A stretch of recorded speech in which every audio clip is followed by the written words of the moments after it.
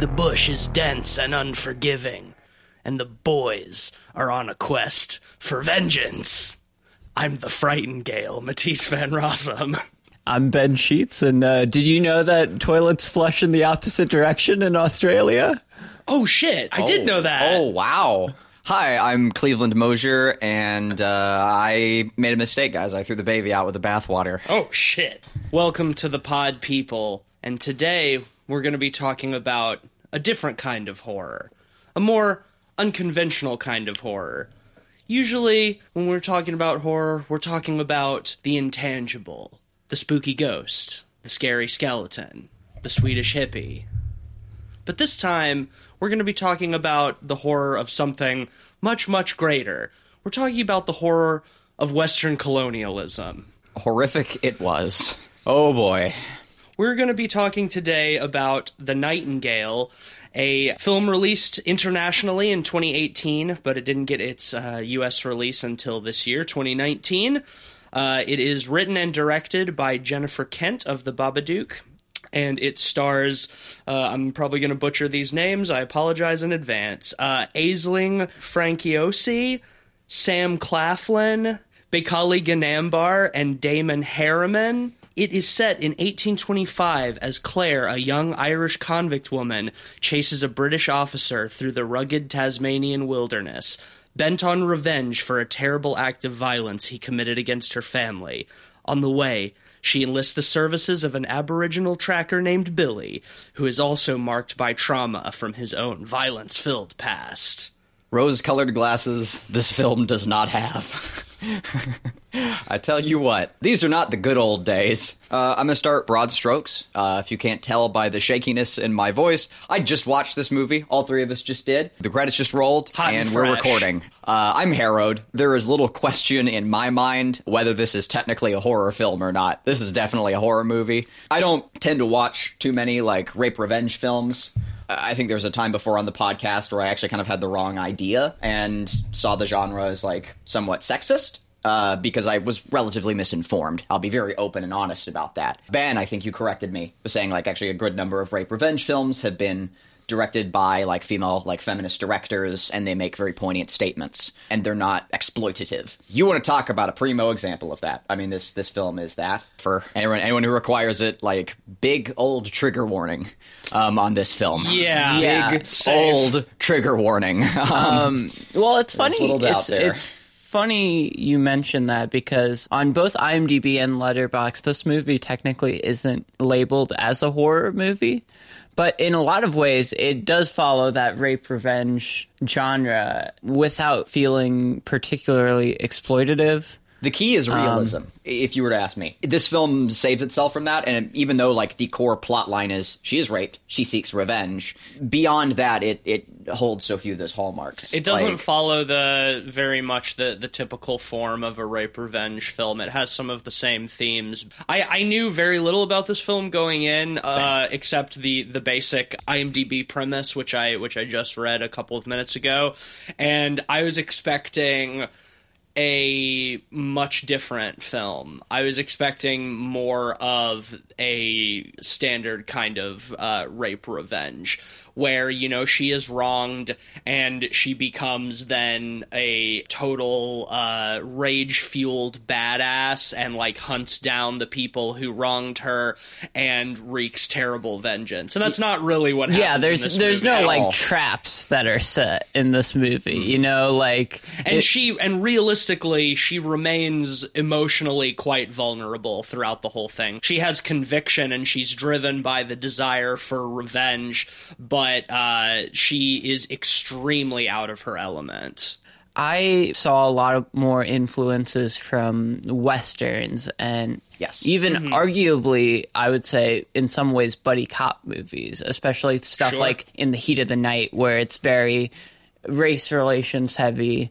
And it's, two people who are at odds with each other kind of coming together by the end. I think what makes that work is just kind of the seriousness of the film. It is very intense and doesn't pull punches. Well, like you mentioned, it's not really a quote unquote classic horror film.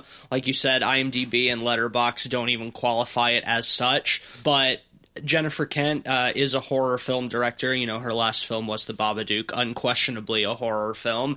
And though this film isn't what you would expect from a horror film, I was horrified for a lot of it, and probably more emotionally shaken by scenes in this film than some of the other just straight-up horror films that we've watched this year. Yeah. So I think that it is...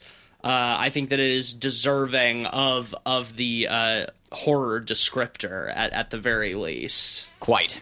Even if it doesn't fit the typical conventions of the genre. Another point, moving into how this film addresses race, we live, in a time right now where like race-related commentary is very poignant in cinema. We see a lot of examples of like that commentary done well, and we see a lot of examples of this commentary done poorly. This is so, in my camp, for done extremely well. Considering, too, that, like, they're at odds with each other, like, they have to, like, find common ground through their hardship and all that. Like, a lot of those, the beats of this film would have set me up to believe, had I heard them in advance, that it wouldn't have been handled all that well. But I always felt like there was characterized like justification in any sequence, and that they were driven to those directions by legitimate means in the film. I found the movie to be extremely believable, even during some of the more like extreme moments. I think you're right that it is believable, and that the racial divide themes are handled pretty well. That being said, I did find a lot of it quite predictable. Sure. At least in the sense that, Claire hires Billy to, be her guide through the Tasmanian wilderness to track, the officer who has so horribly wronged her. And at the beginning, as they're setting out, she doesn't trust him. She's keeping a gun at his back.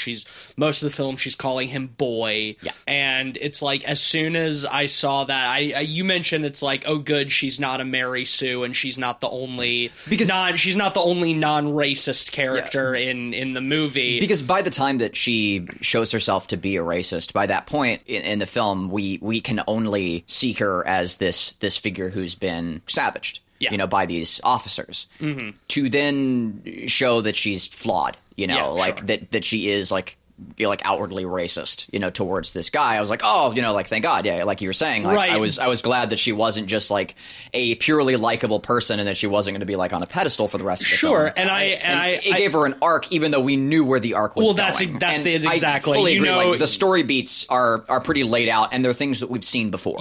From the beginning with her calling him boy and stuff like that, it's like, by the end, they're going to be the best of friends. Yep, sure. They're gonna realize that they have more in common than they thought, and they're going to come together, and they're going to succeed together, which is exactly what happens. Certainly. That being said, even though it was predictable, I thought the execution was great. Right. Even though I kind of knew where it was going a lot of the time, I felt good about it. One thing I want to say before getting too far into this is I want to tread a little lightly with the racism stuff, just because we're coming from the lens of white Americans, and this is a movie in Australia about Aborigine people, and our lens is from a race relation standpoint of the U.S. And I feel like while it's handled pretty well in this film, we don't necessarily have the clearest picture of the history of what's going down in this film.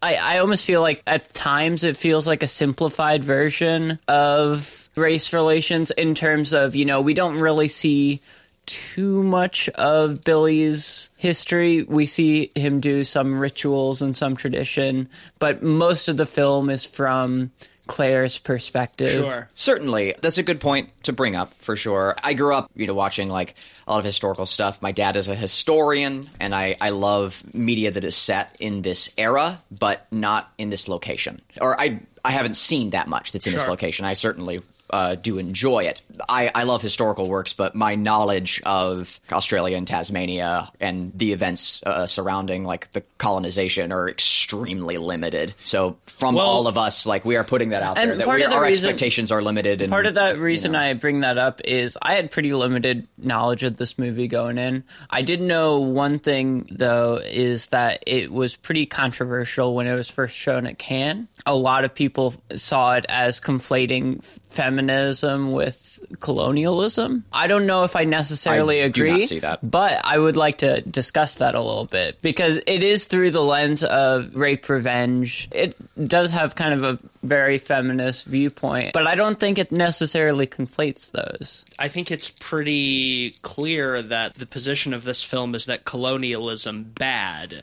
For literally everyone. For everybody. All parties. It's not good. Yeah, because I mean, Claire is a Irish convict. Right. You know, and she's suffering at the hands of colonialism. Right. You know, the Irish have been suffering at the hands of the British for hundreds of years. And in that sense, it's more of an issue of class rather than race. But in the case of, you know, this film in Australia, or more specifically Tasmania, where this film is set, is, you know, seen very heavily through the lens of race, because we see how abysmally the soldiers, and hell, just like even the colonialists, you know, the people in the villages treat the Aboriginal people. That is what ends up bonding Billy and Claire ultimately, is that the British are bad to both of us, so we have more in common than we thought. White men have taken from both of us. Yeah. The director is, as far as I understand, like a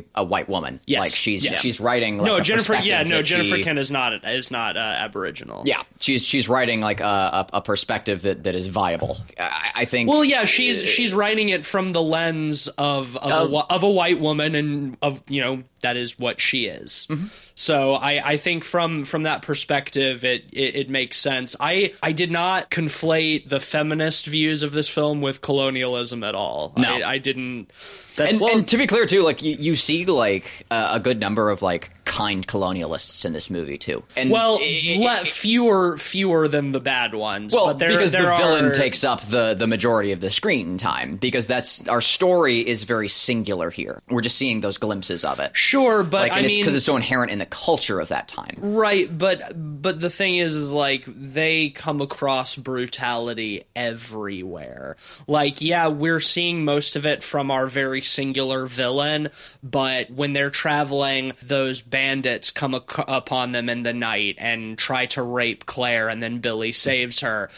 We see the slavers multiple times who are following them, who once again try to rape Claire, and she gets away from them.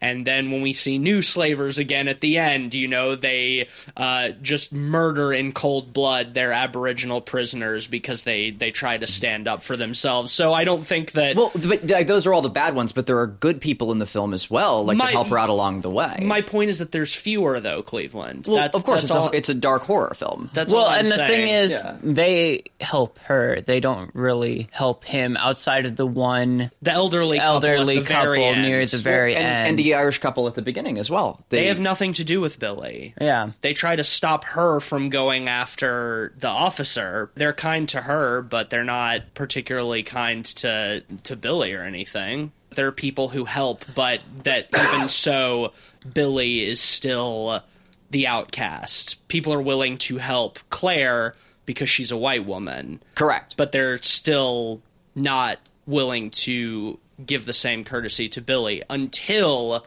the elderly couple towards the very end, after they've seen so much horror. And that's what makes that couple such a breath of fresh air. When they even come up on her, first thing Claire does is pull up her gun and say, don't you touch the black, you know?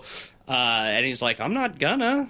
Get on the cart, and like, you look hungry. And it's like, whoa, shit. Wow, this is not what any of us have been expecting at this point. Yeah. You know, they've met pretty much only cruelty up until that point. Yeah, and I think that makes it such a poignant, and that's why it's such an effectively poignant statement, right? That those people were there. Exactly. You know? Well, even then, you know, the wife wasn't that into it either. Yeah, I thought that was great. It was literally just the husband that was the only yeah. redeemable colonialist in that respect. Which is like a really fascinating dynamic too, and you don't see that very often. Like usually it's just like the kind couple, but like saying like the one like the wife was still like very outwardly racist was interesting. Again, I want to tread on very lightly with the stuff, like saying there were good colonialists in the Colonialism film was is evil like and horrible. saying there were good slave owners. It's not a good look. No. I agree with you, but that there are a handful of kind people in the film spread out amongst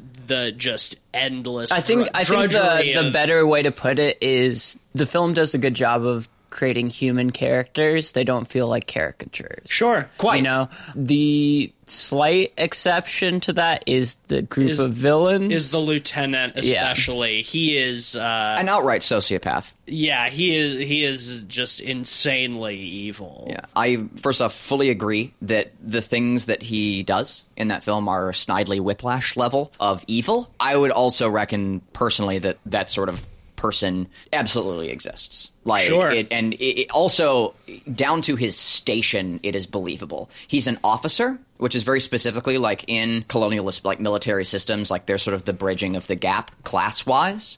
And so you often see like these officer characters that like sort of see themselves as above the rest, but they're really not, you know, like everyone's at the same level, like at that point. And it's where you kind of breach into like a different class system. Sociopaths tend to ascend social ladders in that respect. So him fitting that station made a great deal of sense. I thought that was fucking fascinating, frankly, like how well he fit into that society as like a textbook sociopath. Yeah, I think that you could say that his acts of evil are maybe a bit over-exaggerated, but I don't think that the way he behaves is necessarily cartoonish, like a Snidely Whiplash kind of thing, because he's not like a villain to the extent that he's like monologuing and like twirling his mustache, you know, no. Even when he shoots the kid at the end, you know, he's just like, I just can't stand the noise of it all, you know, like he's just he himself is so overwhelmed that he's really just letting his baser self take over. The way I interpreted that is he doesn't even consider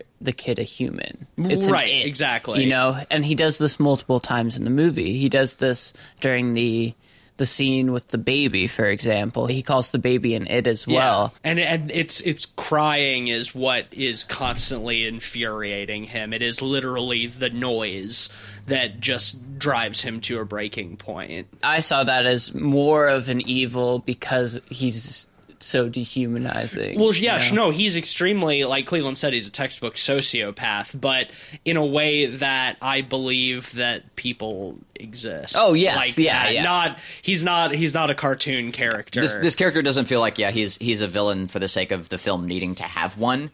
He feels very set in his environment. He feels more like a study of sociopathy than he does just a fulcrum. Yeah. I appreciated that from a writing perspective. Like all of the events that occur had a solid degree of thought and justification put into them. Yeah. Every event. I'd be curious to see if y'all felt the same. Everything I saw happen, like it felt like an extreme and it felt very justified. And that keeps you hooked. I think it's meant to like really try to fucking drive you down. You use the word harrowing.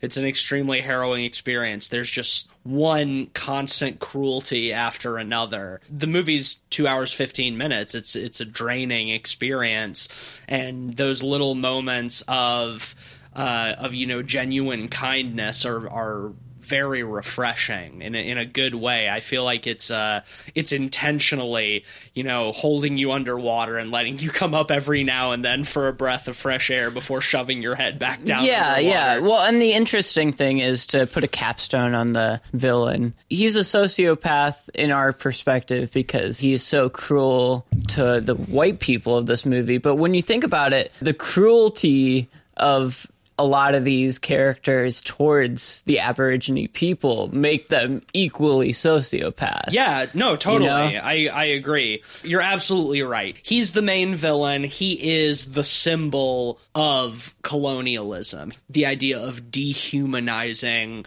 everyone around him. Even at the beginning, he says about Claire, like, when her husband comes in, he's like, she's my wife. She's paid her due. And he's like, no, she's my property, and I can do whatever I want. He is that overarching representation of the dehumanization that colonialism brings. And we're just seeing in the film that it affects everybody. It can be directed at everyone. And I think in that sense, like I said before, it's a class thing, with a race thing wrapped up in it. And we even see how he treats the sergeant, who is also a despicable human character. He's more savage and stupid and bestial than the lieutenant is, but the lieutenant even treats him like dog shit too, When he almost shoots him and the boy says no, he's like, you owe your life to a child, never forget that. It's crazy how just well thought out, like, so much of the period related things seemed to be in this movie. And while, like, I don't have much knowledge of that location in time, I do recognize, like, the societal, like, trends and some of the stereotypes in films that are often portrayed out in period films. And one of the biggest ones is hygiene. And this movie gets hygiene very right. That sounds like a really small, silly thing, but, like, so often you get, like, the peasants that are, like, literally wallowing in mud. When we see that in the film, it's towards the climax. Like, when she's just, like, covered in filth, like, in the woods. Yeah, because she's been trekking for days. Through the bush for days. And you see how, like, regular passersby see her.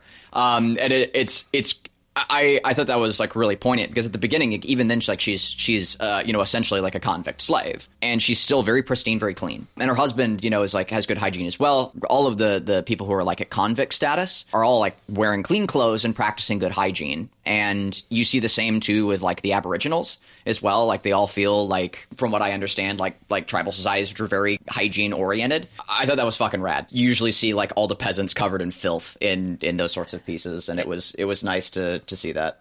In a lot of ways, the period element of this film reminded me a lot of The Revenant. In terms of the, focus on accuracy. And like you said, hygiene is a big part of it as well. And obviously, the trekking through the wilderness leads to very similar aesthetics. It's an epic journey through the wilderness. But I think it's done excellent in this. I think it's less of a spectacle in this. It feels very immersive because it feels very period accurate. One thing I noticed that I wanted to get your guys' opinion on is, much like The Lighthouse, this film was also in 4:3. Was it 4:3? It was 4:3. It was definitely a different aspect ratio, but it seemed like it had less space on the side, or less space on the sides than The Lighthouse. I think what it is square. There were so many wide shots that it felt less claustrophobic. That is true. The Lighthouse was very good at that. I noticed immediately that it was in a different aspect ratio. Just a larger one is what you thought. I thought I didn't think it was as small, but I mean, the only times I've seen The Lighthouse so far is in theaters, and we watched this on a considerably smaller screen, so it probably threw off my perspective a little bit. I was bothered by it at first, and then I got so wrapped up in the movie that I no longer noticed. I've been watching Star Trek a lot. Like, I'm used to watching shows in that format. I think it's a fine aspect ratio. It draws attention to itself. It draws attention to itself on our modern screens because they're so wide. But for fucking ever, that was the common framing for everything. So, what do you guys think the intent behind that was? I think maybe it was just to immerse people in the period a little bit more. That sounds kind of weird, but like you said, it's a bit of a dated medium, so it automatically evokes an older time. Sure. That's how I view it. And, I'm inclined to agree with that. It does in some ways emphasize the starkness of the wilderness just because you're so tight into it. You don't have these wide shots, but at the same time, it's not necessarily as claustrophobic. I think it's less effective than in The Lighthouse. Like you said on our episode about The Lighthouse, Cleve, you didn't think it would work if it was in black and white and widescreen, or if it was in 4:3 and color. That is true. And this is in 4:3 and color. And I agree with you, Ben, in that it evokes a sort of older aesthetic. It takes you, and puts you back in the past to an extent, but with something like The Lighthouse, which is in black and white, it's in the 1890s. It's like Thomas Edison is, starting to experiment with film and stuff. Like it feels more of the time. I feel like the intent was more there in The Lighthouse. Yeah, this is in 1825 in the Tasmanian wilderness. Like the idea of film as a medium is like so far removed from this setting that like to do something to like so readily draw attention to that. I don't know what the intent was behind it, and I don't know if it worked. I think that the film works very well in spite of it, though, because I like I said, I stopped noticing because I was too engrossed in what was happening. The acting is so good and the characters are so good that like I stopped giving a shit. But like for the first 10 minutes, I'm like, what is with this aspect ratio? I still want to say that I feel that way about The Lighthouse, even after watching this film. I don't think that the Lighthouse would have necessarily worked as well if it was in a wider format in black and white, or if it was in color in that format. I think that stylistically it works very well for the bleakness and coldness of that film, and the singularity of the use of light for the lighthouse. Works for that film. I've definitely come around on it more for The Lighthouse. But that's the thing. Like we mentioned, it feels like the intent is much more there in The Lighthouse. It's very clear why it was shot like that. Also, The Lighthouse is a much more stylized film. The framing is much more poignant. Like it's an ornamented movie. There's all the crazy fish stuff and the playing with time. It's a much, I don't like to use the word wacky, but it does play it a lot more like fantasy sort of related things, whereas this film is trying very hard to just be set in realism. This is the kind of film where the intent of the form is to make you forget about the form.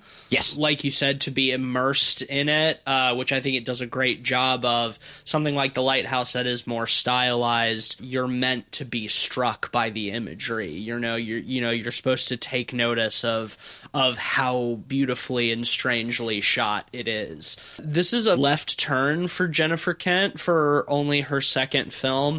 Year of the Sophomore Bump continues, boys. Yeah, wow, 2019. Yeah, this is very, very different from The Babadook.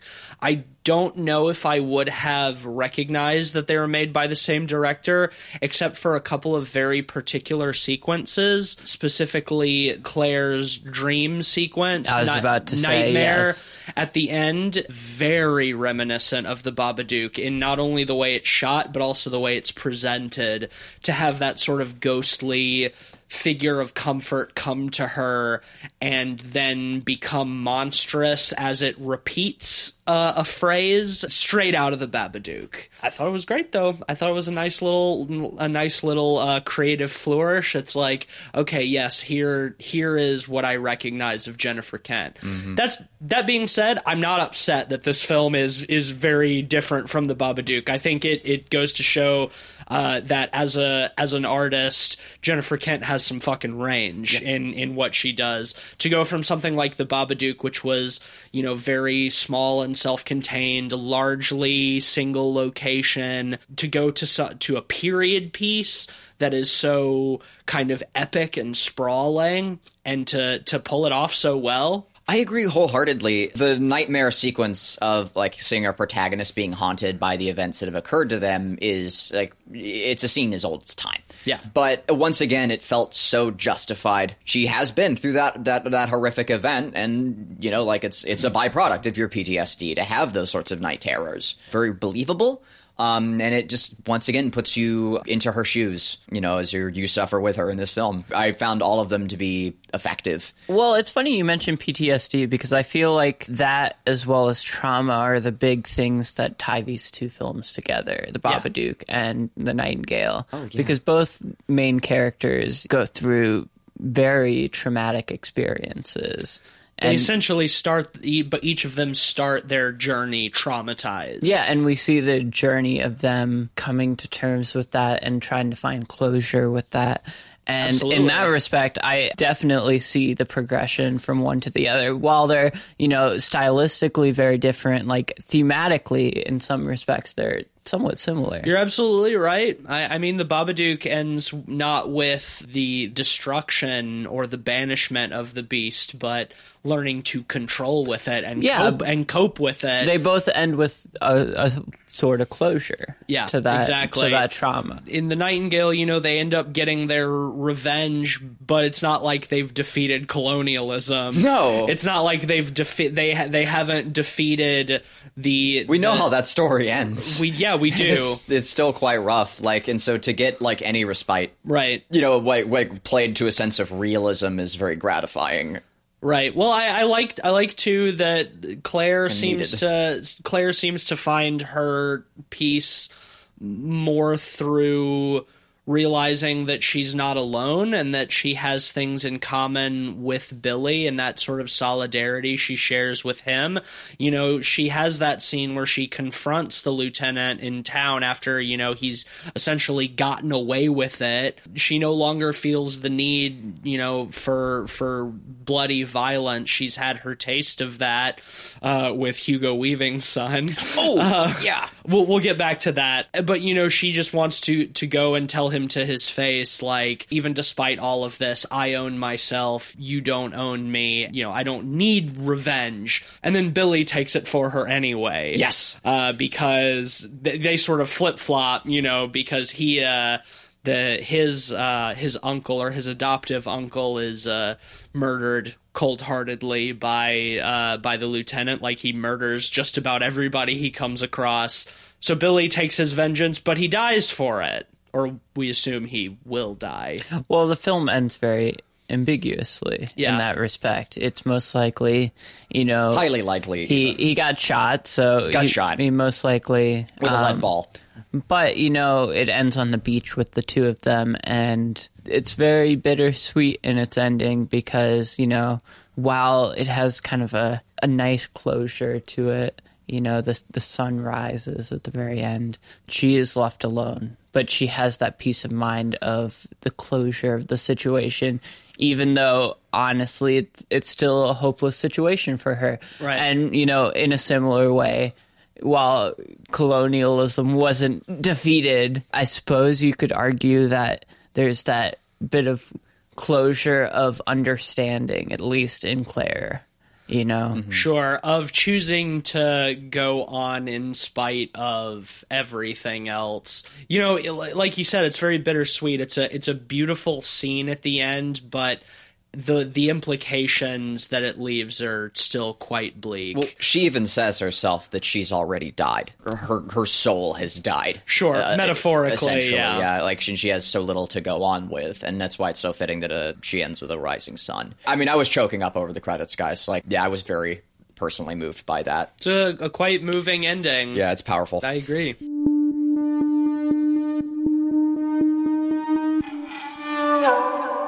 I had a footnote. There's actually another historical point that I actually can bring up with some degree of utility, and that is how people treat muskets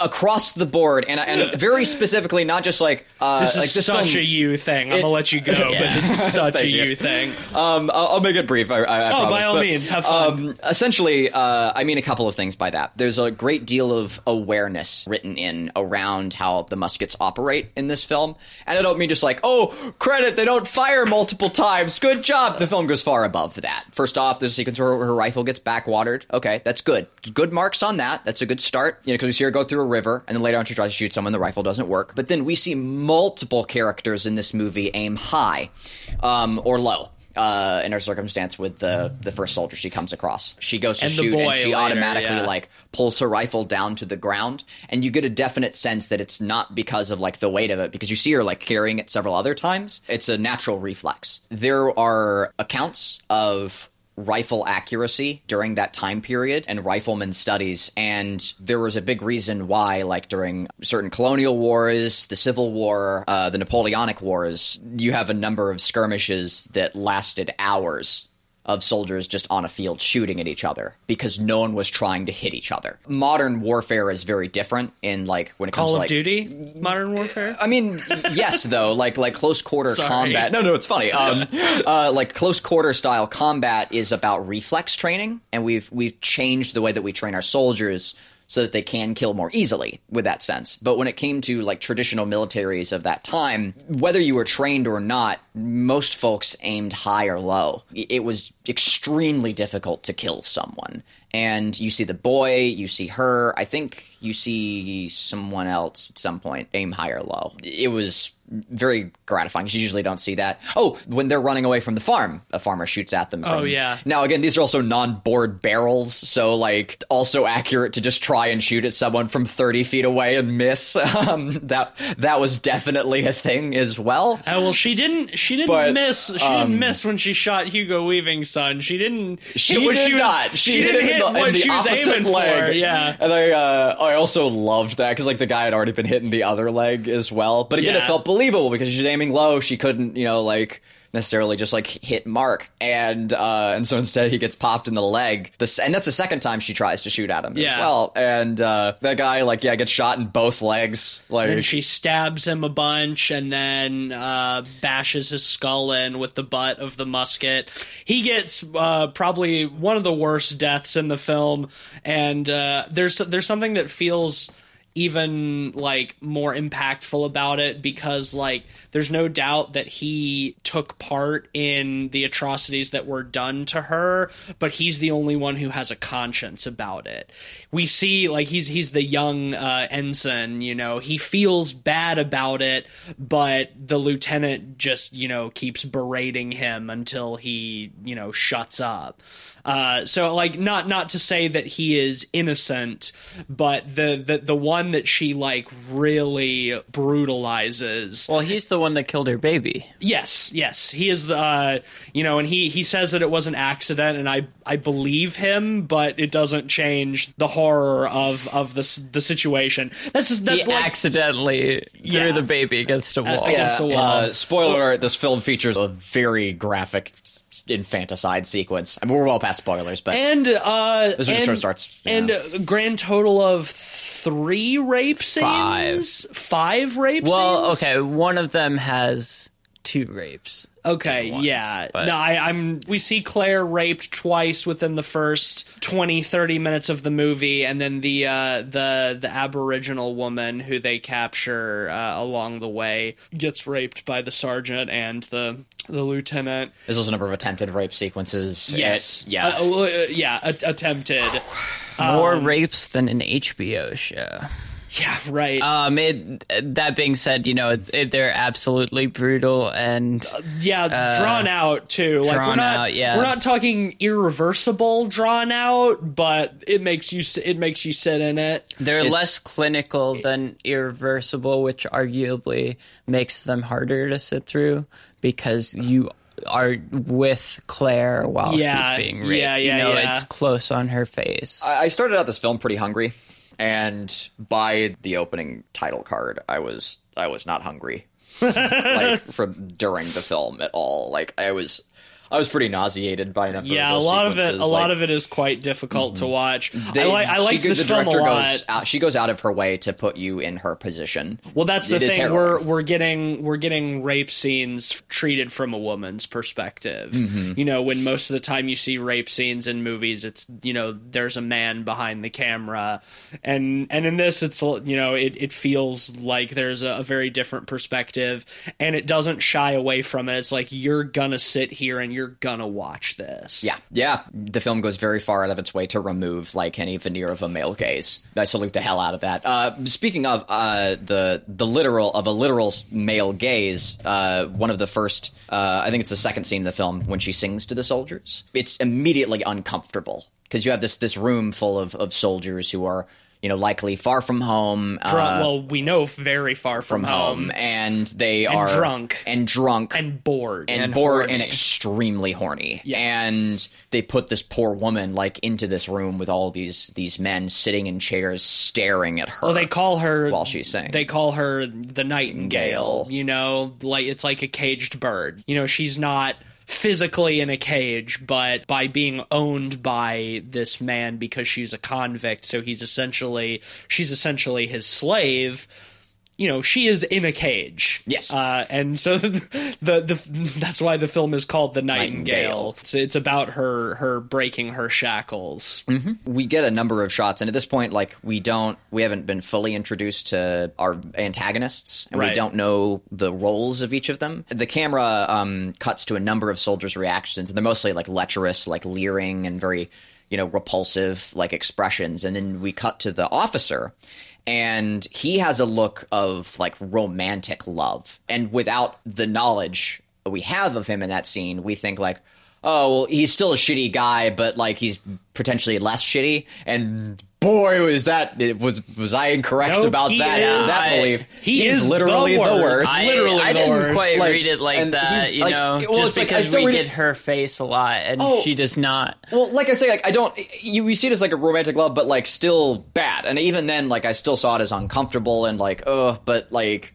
Well, yeah, I didn't see it as like him like lecherously leering at her. It's like almost seems to be affection. It's a lie, and it's a very effective one. Well, the subversion is immediate. I think it's affectionate for as long as she is being what he wants her to be. Yeah, but as soon as anything to the contrary is suggested, he takes it so personally that it becomes like a rage trigger for him, Well, and I think it's partially a sleight of hand of juxtaposition. Sure.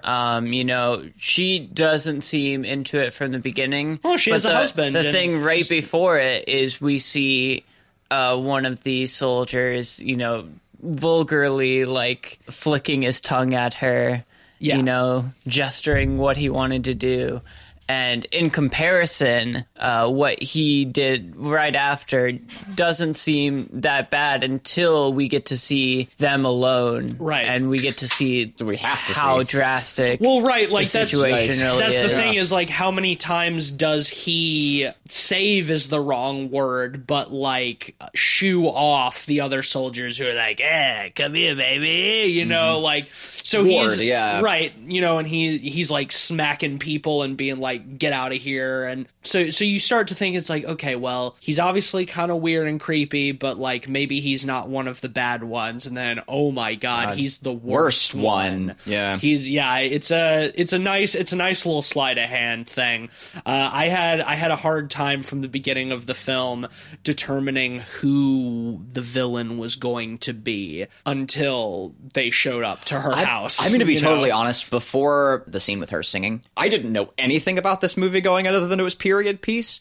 I was half expecting them to, like, there to be a supernatural force or something. I didn't even know this movie didn't have that. And, we picked it for a horror film. I was expecting something more akin to maybe The Witch or something, and like there to be a ghost, because like the title Nightingale to me conjures like a ghostly sort of. And I mean, it's the second film from the director of the Babadook. Yeah. So I was expecting. So I went in for that, and the first sequence we see with the soldiers is like a fairly standard thing where like the sergeant figure is like cussing out the other soldiers, and it's almost endearing in that like that military fashion, and like he calls them a bunch of cunts, and the officer comes in and tells him off and tells him that he looks filthy as well.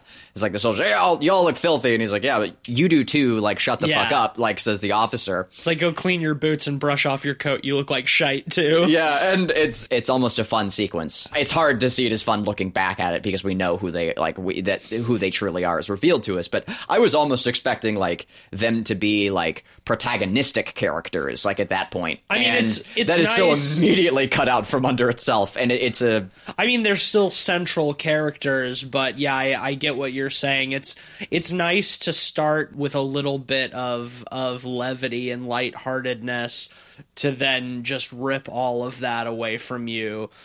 For most of the film. This is probably a thematic thing that doesn't necessarily need to be pointed out, but they keep making a big deal, the sergeant especially, calling the Aboriginal people, savages. He tells the boy, Sure. the boy, like, they eat young boys like you, they eat kids like you, and it's like, all of the Aboriginal characters we see are by far the most civilized people in the fucking film. They continually call the Aboriginal people boys, yeah, while they call the actual boy a young man. You know, like it's that talking down to. It's the dehumanization, and that's one of the things. At the beginning, the colonialists don't seem too aggressively bad, but that's because the film isn't immediately looking at them from the indigenous perspective. Right. Well, there is no indigenous perspective until after,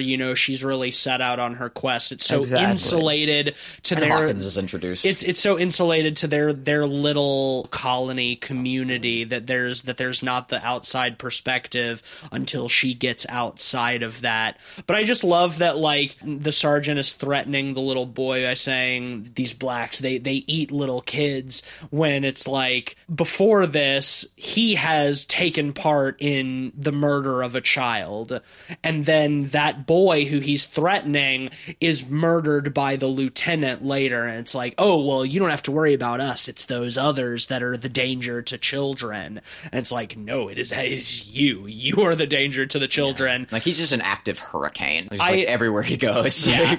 I couldn't help but seeing parallels to Heart of Darkness, or, if we want to say, or Apocalypse Now. A lot of that is because, like, most of my study of imperial colonialism is in Africa and, like, the Belgian Congo specifically. I had a whole semester in college about the shit that was done in the Belgian Congo, and so, I'm naturally kind of drawn to look for that sort of thing. But I think that there's some parallels in the sense that, like, the Heart of Darkness it's not the uncivilized or the jungle. It is like the heart of these horrible, cruel people. The Westerners, the so-called civilized. We have a conversation about it in the film where Billy is talking to Claire about his own society and what they do with their own people who have those, like, bad spirits inside of them. And she asks him, what do you do? And he says, well, we speak with them, we pull them aside, we hold, like, a ceremony for them, we do all these things. He says, well, what if those things do not work? And he said, what do you do with them then? He says, we don't do anything, we kill them. We kill them. Like, yeah. Like, those people are a threat to, like, our own society. Like, they die too. Like, they're a threat to the peace that we have made. And then bad spirit dies. Like, that, it's very binary, and I appreciated that. And inversely, with the Western society, those people are allowed to rise, not only and live, but to succeed. That the Western system is built for those people to for be sociopaths better off. by sociopaths. Right. Exactly. I loved that scene, especially because, like, it happens at the end after she's had her confrontation with the lieutenant, and it feels sort of like the film is wrapping up. It's like, okay, she's not gonna take the path of vengeance. She's gonna walk the high ground. She's gonna turn the other cheek. She's gonna do what would be considered, the good Christian thing to do. And he's like, fuck no, we don't let those people get into higher stations. People that evil, we kill them. And so he goes and kills the dude. I think the turning point for him was learning that his whole family, his tribe, murdered. His tribe has been killed. And so his experience began reflecting Claire's, because in a lot of respects, he probably felt like he was already dead. Yeah. As well, Right. He had nothing. Yeah, anymore, he had nothing. Just like her. And so he set out towards vengeance for that. And, since it connected with Claire, it's good for both of them. But I think he might have done that regardless. Oh, sure. I mean, well, he certainly does it selfishly. He doesn't he doesn't like wake her up and be like, I'm gonna go off and kill those two now. You know, he leaves in the night while she's asleep. She wakes up, he's not there, and knows where he's Joke's gone. on him, she can't sleep. Right, yeah. One juxtaposition I wanted to talk about a little bit further as well is throughout the film, Claire references her connection with the nightingale.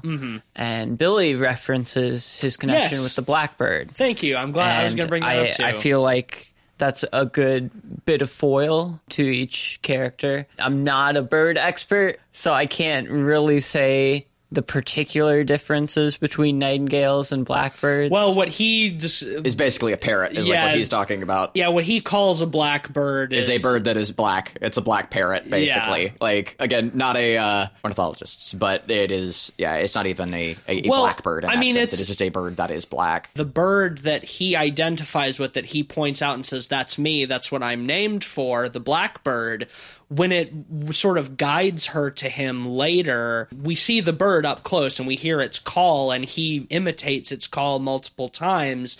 They're literally birds of a feather. Yes, but also different. They're not exactly the same.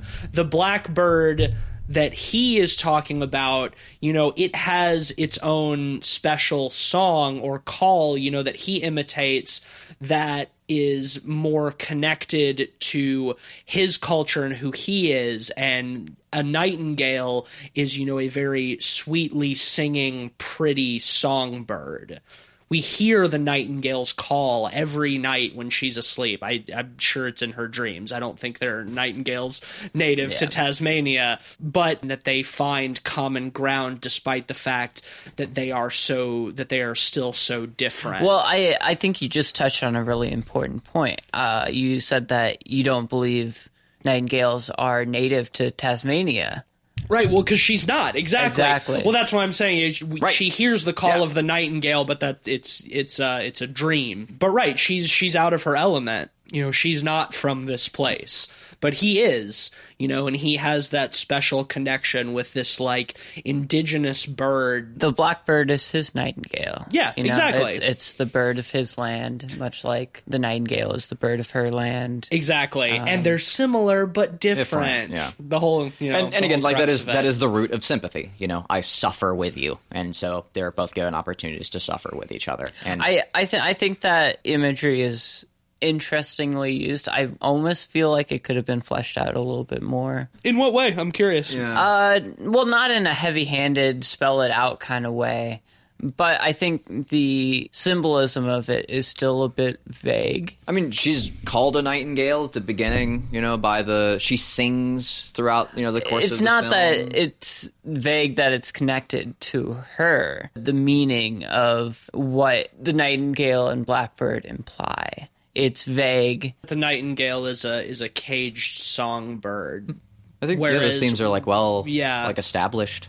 They maybe could have done more with it, but I felt satisfied with it. I thought it was just enough. I almost thought the parrot appearing to her and guiding her back to him, I almost felt like it was heavy-handed, but I didn't. No, because it could also just be circumstantial. Like she saw a bird that has been already established to be native of that area. Sure. You're going to see those types of birds, and that she just happened to wander across the path. Right. Well, she clearly recognized that bird as a sign.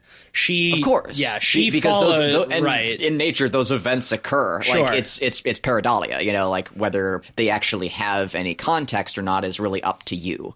But right, she sees it as a sign. Believable. Was it a sign? Maybe not. Yeah. But whether that thing could have happened in this world or not is plenty fine. Yeah. Sure. No, well, I thought for realism, you know, the symbolism of birds it is almost in too much. general. I agree. It feels is like you know the hope of flying free. Right. You know, and that's something both of them dream of in a lot of respects, you know, without the oppressive nature of their situation. That definitely is implied in the movie. I just think birds are pretty common symbols. I don't know. I just think at times it can be construed as a little vague. That's just my opinion, though. I think, it's pretty specific to Nightingale's, for her character. I think like all the thematic points hit. I think it's enough that I get what the film is trying to say by the end. I think it says it. I think it says it, and it's subtle. I don't think it's too vague.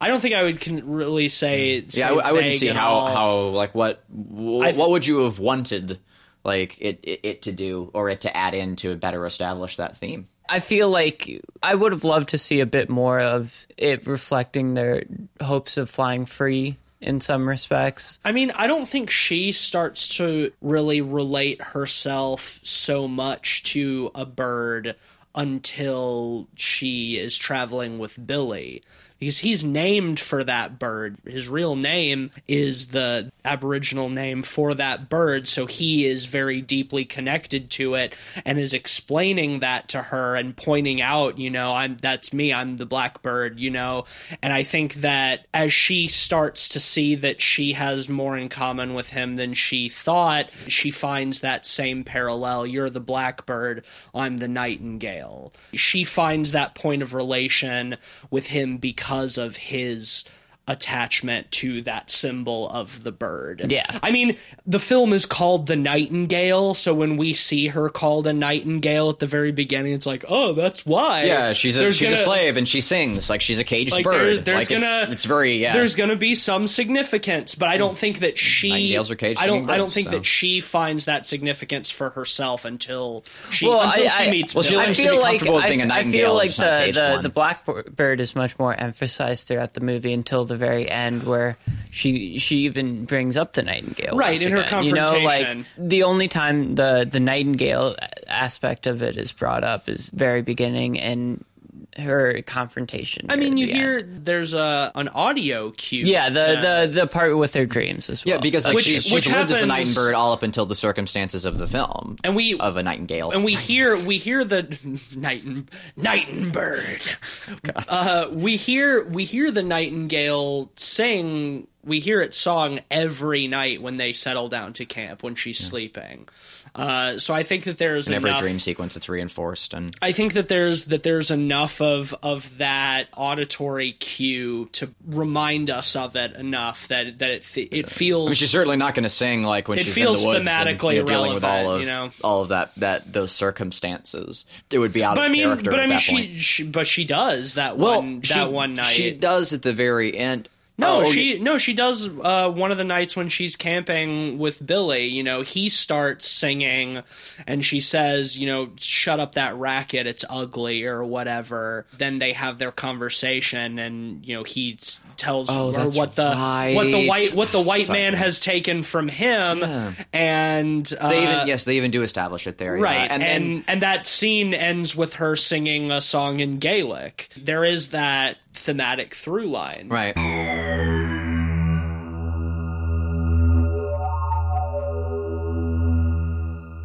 I guess to capstone the bird stuff is this movie is quite literal in the events it portrays to a harrowing degree. The symbolism and imagery that were there and the more interpretive aspects of it were so rich to me that I almost wanted more. I think that's what I mostly meant by that. Sure. Okay. It was enough for me, but I don't think that's wrong. I think they could have done more and it wouldn't have been heavy-handed. Mm-hmm. Do you guys want to go ahead and rate this? Yeah, sure. Okay, I'll start and we can go around. I thought this was great. I had, there's a couple little minor gripes, but ultimately very small things. I don't know if I want to necessarily watch this movie again anytime soon because it's such an emotional journey or event. I don't know what exactly how to address that. But man, it's damn good storytelling and the acting is phenomenal. I loved it up and down. 4.5 out of 5 for me.